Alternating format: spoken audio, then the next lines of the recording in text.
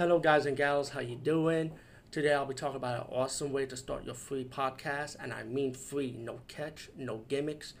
It's totally free, easy to edit, easy to record, and easy to promote and monetize your podcast.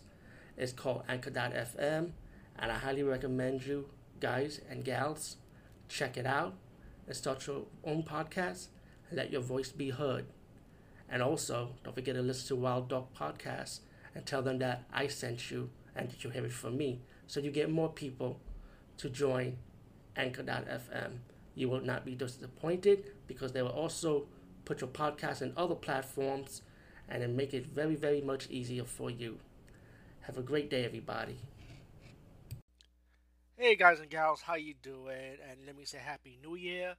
This is gonna be the first movie I decided to do for 2020.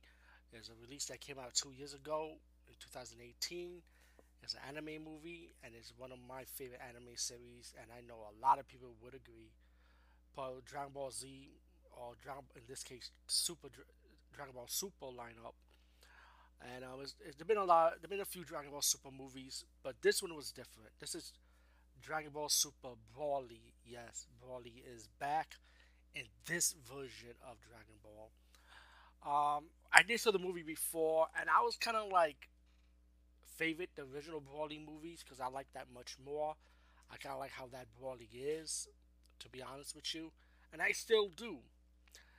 I was talking to a coworker who happens to be a major anime fan, and he threw in Dragon Ball Super, the Broly movie.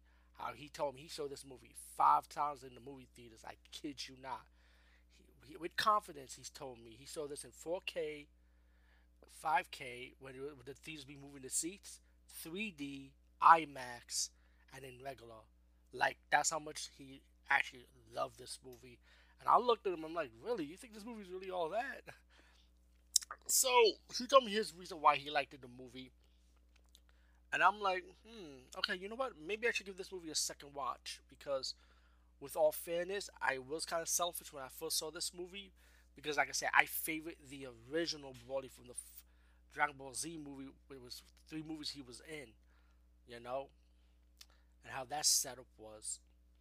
Now in this setup, it's kind of like if you see like the prequels to how Frieza became the leader and the relationship with Frieza and the Saiyans and Raditz, of course, who has supposed to be the father. I mean, if I'm correct, I think Raditz is the is it Radix or Kakarot or damn.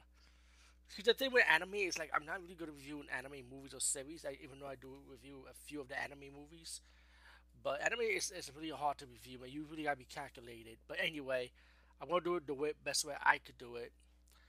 Um, Goku's father, when and his mom, you get to see them in the beginning, and the movie kind of it's like it shows the prequel, like a prelude to the aftermath with the Saiyans, how they live their life, how they sick and tired of Frieza pretty much. Goku's father and his mom. Goku's dad has a weird feeling about Frieza that he's going to destroy the planet. He's scared of the Saiyans because they will rebel against him. So Goku's father decided to send Goku to planet Earth.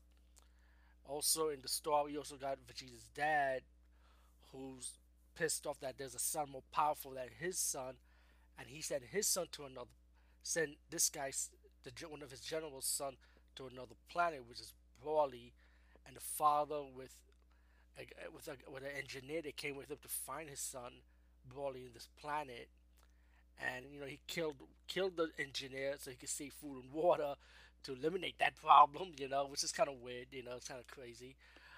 But just to fast forward, two of Frieza's soldiers end up finding Broly and his dad, bring them to their world, and then Frieza found out there's a powerful being they picked up. So he's going to use Broly to fight Vegeta and Goku for him, pretty much, while Frieza want to make this wish. Now, once Broly faced Vegeta, Goku realizes how powerful this guy is. He steps in, and you get this big, awesome fight left and right, like non-stop action. And you know what? When I realized watching this movie a second time viewing, it wasn't. This movie wasn't bad as I thought it was. It was actually good because think about it, it was more story to it, more depth to the Broly character in this version of Dragon Ball Super than the one I saw before that. Um, Super violent, super aggressive, which is fair, no, just like the original Broly.